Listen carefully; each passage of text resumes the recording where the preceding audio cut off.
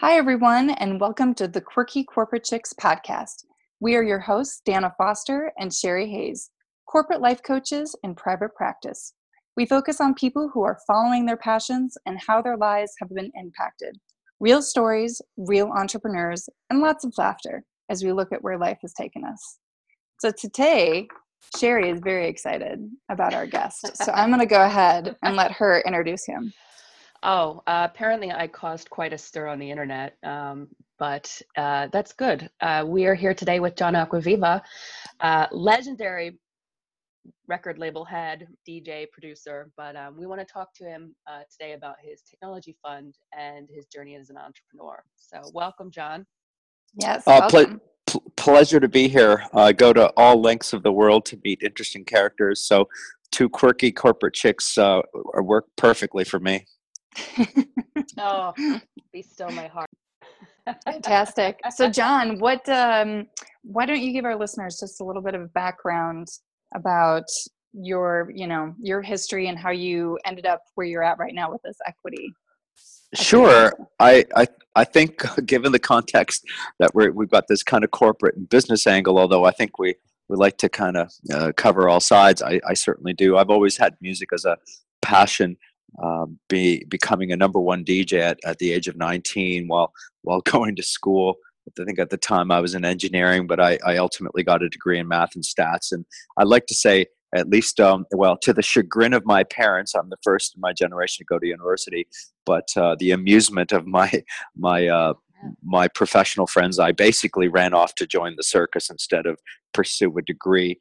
And follow my dream and passion. I don't recommend it to anyone. In my case, I guess sometimes I'm made out to be a poster child, but I somehow survived myself. And then in a roundabout way, ironically, I was a DJ when I should have been a banker because it wasn't cool to be a DJ. And then when everyone wanted to become a DJ, I decided to become a banker. So I'm clearly conflicted and confused. And if anything, I guess the nice way is like sometimes I've always been a bit of an iconoclast. I turn the corner, or by the time I climb a little hill or a mountain, I'm always thinking getting on another one. So that's a very general sort of context for maybe our conversation. Yeah, no. Well, you could consider yourself, maybe you're just a trendsetter. You're just staying ahead of the curve on things. Well, visionary, yeah, if you will. I think I failed in the Andy Warhol thing. I may have had that 15 minutes of fame. I just never got to the top and tried to hold on to it forever and kept repeating myself. I think pop culture, or a lot of the times we spend all our lives trying to find something that works. Those of us who are serial entrepreneurs may be a little different, but sometimes people have one idea. If they can even make it happen, make it happen, you want to hold on to it for dear life. For me, once I finally kind of built something with a dear friend, and I think of him as a brother, Richie Houghton. We came together and made it at the same time in the world, coming together to start a techno label called Plus8, and techno having become a mainstay of electronic music. It was tough when we sort of split up after 10 years, and I think a lot of entrepreneurs go through this. You finally have an idea, you bring it to reality, and sometimes the reality actually is a successful one.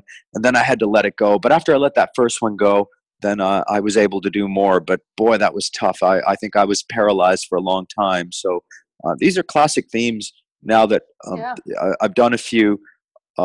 People have an idea. Careful what you wish for. Don't run off to join the circus. If you're talented, don't quit your day job, right?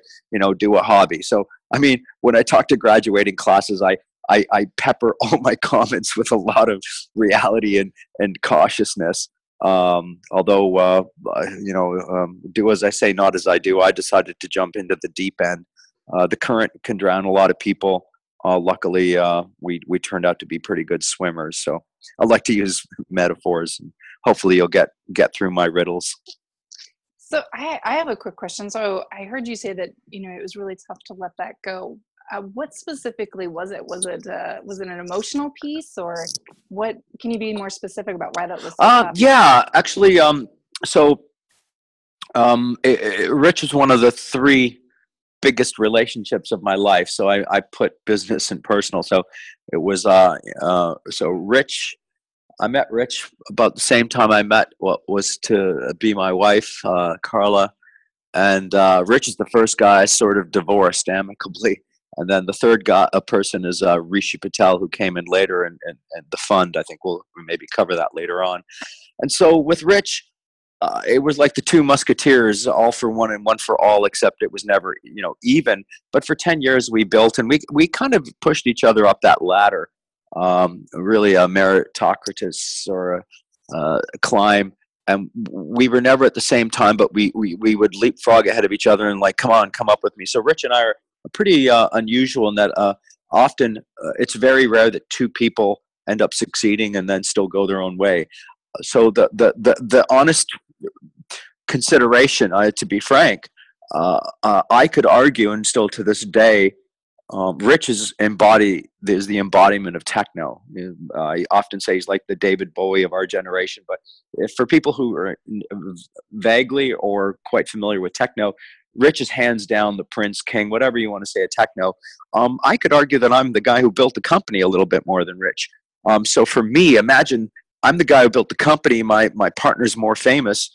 What's left for me? This was maybe the only thing I could ever do. So it took me years of like, shit, Rich and I need to divorce, but what am I going to do? Like I'm techno, but I'm not techno. So letting go of that, trying to understand what I had done or what I could do, given that was the only thing I was known for. Yeah, I went on to be a successful DJ and did not do techno parties per se. Yeah, I had a house label, but really the tip of that iceberg was Rich and I were the guys who brought techno to the world for the most part, or some of the main guys. And I'm selling the company I built, and I'm like, fuck, can I ever do anything again? Yeah. It's already hard enough. The numbers are very few people with an idea bring their business to reality. And I had brought my business to reality and to success. Mm-hmm. And could I do it again? Those are a lot of soul searching moments where you look in the mirror day after day and like, what do I have in me to do it again? Of course we have confidence, but you still, have to do it. And, getting off that first mountain, which seemed like the biggest mountain I ever climbed, and getting off and having to climb another mountain, that's daunting to use those metaphors. And I think that already the few percent, I think it's like, 1 in 20. I haven't seen statistics, but people who bring an idea to reality are, 1 in 20 or at best 10%. And so to do it again, wow, the odds are really stacked against you. I think that's wow. I mean, that was very well said. Thank you. Because we definitely focus on that, on the feeling. Both Dana and I quit our corporate jobs. As you know, Dana traveled. I left England and had a career break and then had another one. And you get, once you kind of get over the relief of, okay, well now I can do my own thing. It's like, fuck, it's scary, because you are accountable to yourself. You're your own boss. And when you said about it being daunting, to the next mountain, I mean, that's kind of, what we both struggle with, knowing how much effort you're going to have to put in, and like, can I do it every day? Yeah. Yes.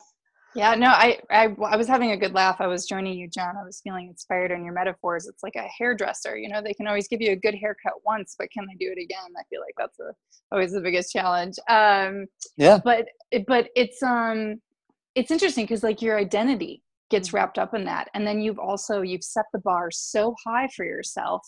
And now you're saying, can I do it again? And it's almost like you can be your own worst enemy.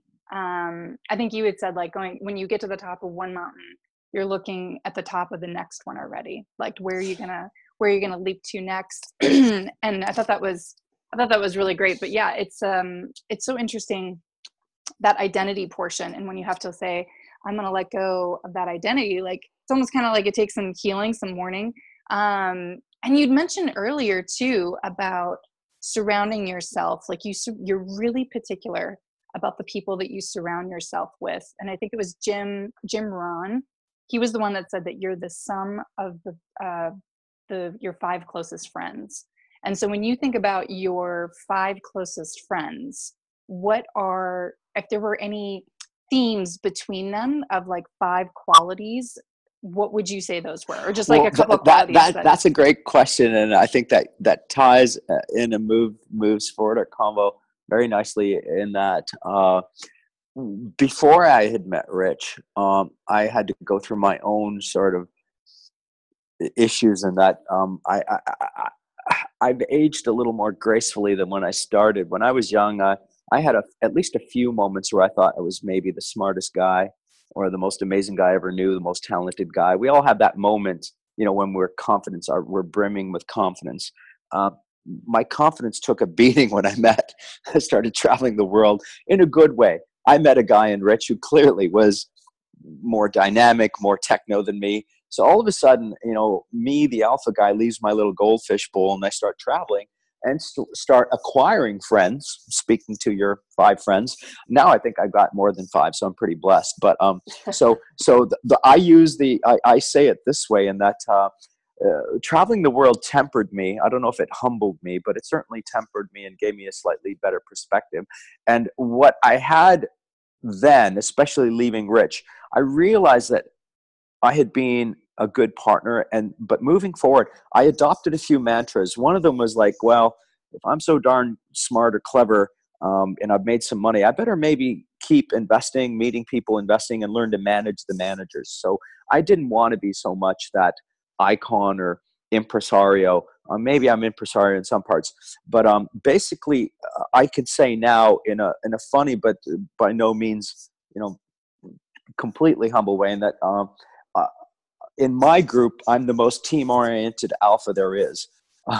And I've maybe subscribed to the, Tom Sawyer principle of finding all these incredible alpha people who are smarter, stronger, richer, whatever than me, all of the above more than me. But I get them to paint my fence and we all find a way to come together. And so I say that in the nicest way. So yeah, I really do believe that if you pay attention and you realize your role, you don't always have to be the loudest or lead into battle. So for me, I have the tendency that I think I can do anything. But now, as I've found people, it really is the sum of the parts. If I have that experience and bandwidth and understanding, then how do I bring people together? So I'd like to think I've grown, and I think that's certainly part of the reason for me having had more than one success. I've got a few feathers in my cap, and we continue to do that, bring people together and lead where need be, but also mentor and muse. And I think we share that in common. We're talking offline before the interview, where how do we inspire, but how do we lead? It's a fine line. It's not that fine a line, but it's an interesting and important dynamic and dichotomy for people. Yeah, no, I agree. Business. What do you think is the most rewarding part when you're mentoring? What is the most rewarding part for you? I like when people kind of blossom. I've had some great people both ways. It's funny on a purely business level. And nowadays everyone needs a title. When I started, I think I might have been president or something at one point. But everyone needs a title, and I'm around a lot of people with C-level titles that don't deserve it. Like, we don't need any title. You don't have to call me Your Highness or someone like the Chief Grand Visionary Officer or whatever. Everyone needs a glorified title. At the end of the day, I'm around a lot of C-level people who aren't C-level people. So that's the frustrating side. The rewarding side is when someone really learns their one or two things, or just grows and rounds out. I've had a lot of friends who I gave maybe a first opportunity. We grew together, and then they moved on, surpassed me. Or it's funny how some people keep recurring in your life, and sometimes similar or different guises. So we really have built a community. We're now entering our 3rd decade. And I think certainly in some of the circles with Sherry, we've crossed paths numerous times. So even some of our common friends, for example, Daniel Miller's a good dear friend of ours, and he was one of my mentors. I couldn't believe when I first started making it in the world that I'm talking to the guy who built Mute Records, and and all the artists that he had, and he's having coffee with me because he likes techno music. I'm like, I've died and gone to heaven, and yet we eventually stayed in touch, and he did licensed Rich Houghton, the Plastic Man. And then we all of a sudden, as I tried to become more of a businessman, we're talking business, and then we did business. He came into Beatport. I had the pleasure to interview him, so it's just nice to be part of that fabric now. But he was so, that's the reverse. He was so kind to me and mentored me where needed. Not a lot, but it's just nice to know there's a hand that comes up. So therefore, we always offer a hand, and after the years, you've seen people kind of, climb a plateau and join you, and sometimes climb an even bigger plateau. So does that make sense? So, it's a push, not even a push me, pull me, just, help climbing that ladder. So it's rewarding when someone occasionally can give you the hand up and you do it, and then sometimes they'll do it to you again. I think it's an interesting point that you brought up about Daniel, because he, having been my partner for so long, I forgot how much of an icon that he was, or he is. And, you're still going to the grocery store together and doing things. But when I could see him around other DJs, because he has started off on this DJ career, I would see like Marcel Detman or one of the other big Nina Kravitz, techno DJs, and they would be in awe of him. And he is a big fan too. So it's nice to hear you talk about how you learned from him, and then also that you teach others. I mean, do you have, how many kids do you have? A couple. A couple. Okay. Yeah. So are any of them two? Not the statistical 2.1. I just had two. Okay. So I'm a little bit below the average. Then where do you see them sort of going? And have they shied away from the music industry, or are they? Yeah, they both mostly like classical music. I gave them, a lot of leeway. I did a bit of music with them when they were younger, but yeah, they're sort of their own people, their own men. They're in their 20s, and you can imagine I'm a bit of a colorful and it comes with intensity person. So I was always sensitive to try not be even more overbearing than I probably am with my kids. So, they kind of have their own life, and it's cool. They do their own thing. They never had to follow in my footsteps because I never followed in anyone's footsteps. If anything, I may have restricted their musical knowledge, but that's fine too. I just didn't, make them do anything that I was doing per se. I let them pursue whatever they wanted. I do like when I hear your whole story. It's interesting how in college you said, what was your majors? It was in statistics. I meandered through school. I started university at a young age. I was a bit precocious. And then I finally got a couple scholarships, and I went full time when I was, I think, 18, and I was in electrical engineering, and I realized, wow, it was like double the course load. It was actually more applied math, and I realized, wow, this is a lot of work. I was already in lazy mode. If I'm so damn smart, I don't want to do any work in life. Can't I pay people to do this for me? I was, I was a bit off balance. So then but then I also was cursed with becoming the number one DJ. So I then actually spectacularly failed out of engineering because I was above the class average. But I remember the first time I ever failed in math. I think I failed calculus. I think the class average on the midterms was 30%. I got 50. But I was that guy who used to get 100 all the time, but I never studied. So I'm like, fuck this shit, and so the artist in me is like, I don't need to be like a boring engineer and shit. So I took my scholarship money, partied, and then I actually was asked to take a year off school, and my parents are very unhappy. I ended up working. I kept my DJ job, but I ended up working in the factory that my mom worked in, a car part factory at the time, because my parents were going to give me a real lesson and insight into being an immigrant, working class. And I really, really was not happy because when I would interact with people at the factory, I thought that I was maybe smarter than them, and I couldn't believe that I was answering to supervisors. So it was a real sort of crucible of culture for me. Then I went back to school because I was pretty good at math, and I signed up for general science because I'll take some math courses, get an A, and get the hell out of here. I certainly don't want to work in a factory, but I had sights on making good DJ money. And my friends at the time, so this is something that I don't have the chance to elaborate on when I'm speaking to schools and graduating classes of people who are heartfelt artists or heartfelt entrepreneurs. Like, I have an idea. I want to be my own boss. I'll figure it out. Well, wait a minute. We live in a capitalist world. What do you mean figure it out? Where do you make your money? What are you going to do? Like, where's your savings? So my friends in Toronto in 1982, the DJ I took over when we was making already $100,000 a year. I was making even those days $750 a week. So I'm making living with my parents.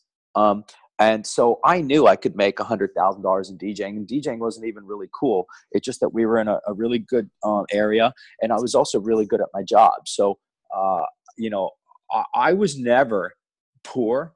I was always, luckily, and I was aware, and that's where my confidence was maybe off kilter, and that I was like the number one DJ, and I made a lot of money always, and that's how I bought a studio. When I met all the other young guys like Rich, he was 19. He didn't have any equipment. I had a whole studio by the end of the 80s. I was never a poor, struggling artist. I was just a more of a,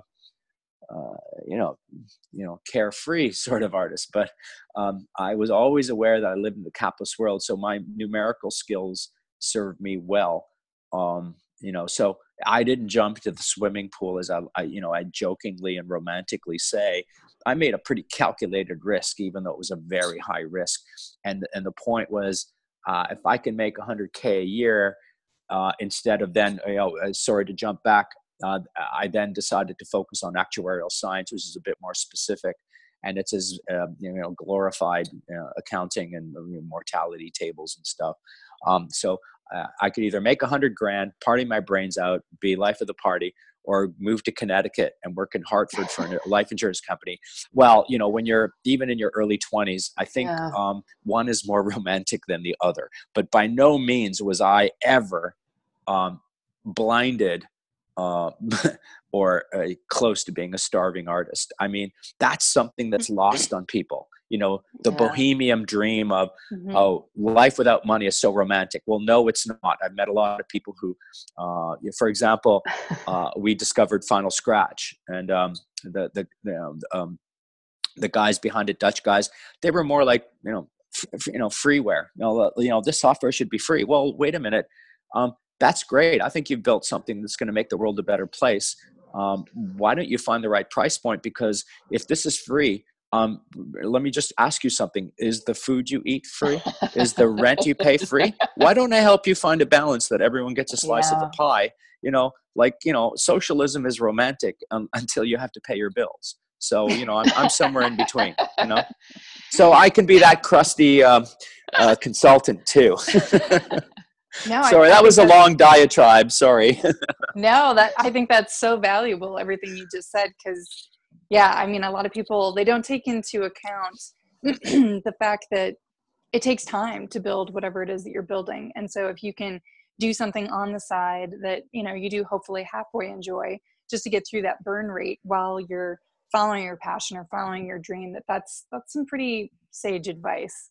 And even more fascinating about your story is that the theme that carried you through, that you stayed with math and technology, even if it was techno and music, and then you went to technology now in your equity adventure that you're doing now. It's just interesting how you continue to be gravitated or, pulled towards that. And so I think that's kind of interesting too, that there's even things now where I'm like, I was interested in this back when I was in high school and college, and I'm seeing things come full circle now in my life. So I just think it's always good to be aware of what you're thinking about constantly, and honoring it too. If it keeps showing up in your life, that maybe it's something you need to be pursuing. And he's a realist as well. I mean, it's very rare in the artist world to be a realist and to have the business mind.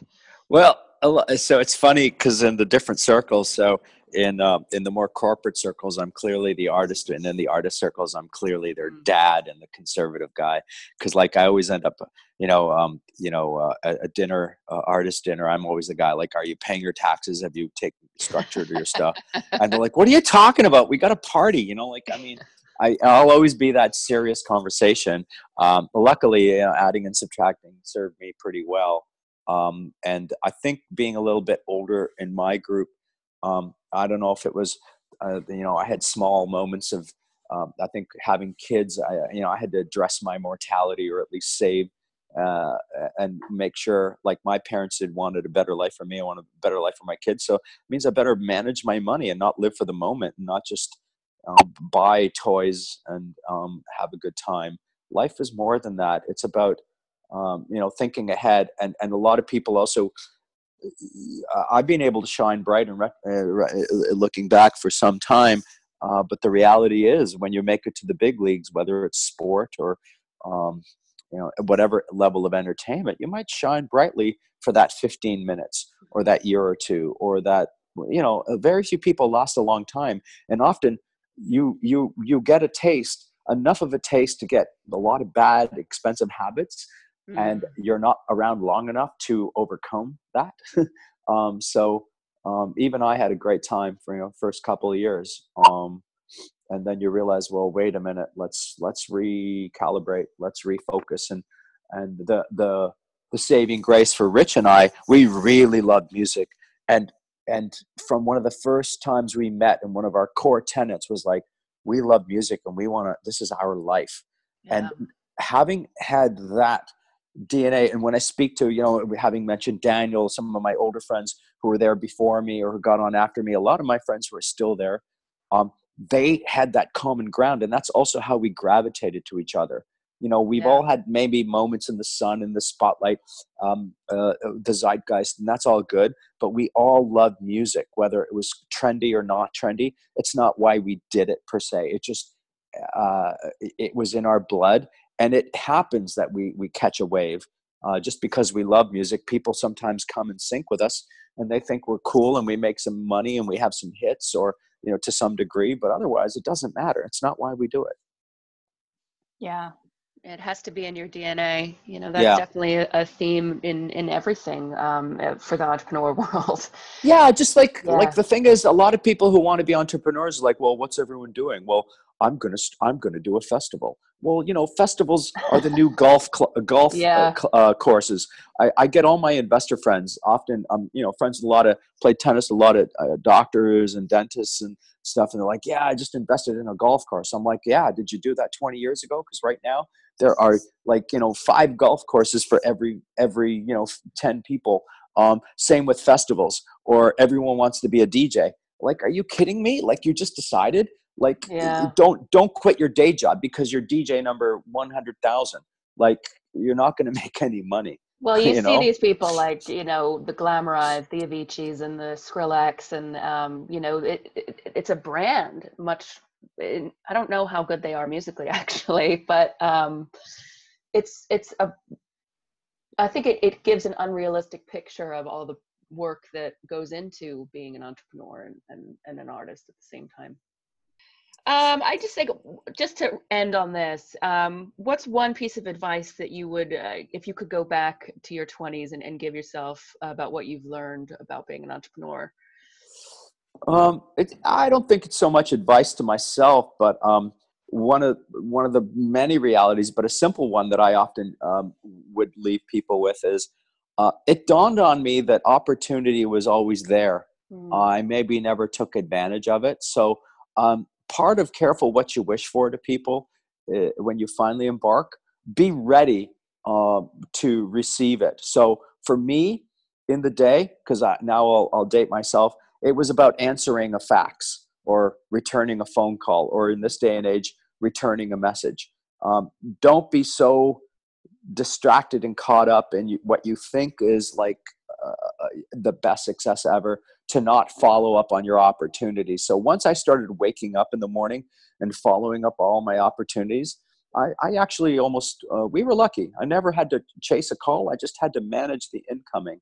And so return and follow up on your opportunities. Work hard to create them, but then when they come, if you meet someone in the night or you meet someone at a conference and you got 20 cards, if you're not busy, then write to 20 people. Don't do the job half done. That is the curse of being your own boss. So I joke that my boss is relentless. He's always looking over my shoulder to be productive.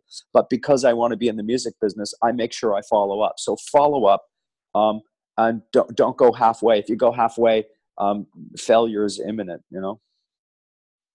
That's great. That's so just follow up on your opportunities. Really simple. And if you wish for it, then don't complain. Like life is good. You wish you were busy, so do it. Love it. Thank you so much, John. We really appreciate your time this morning.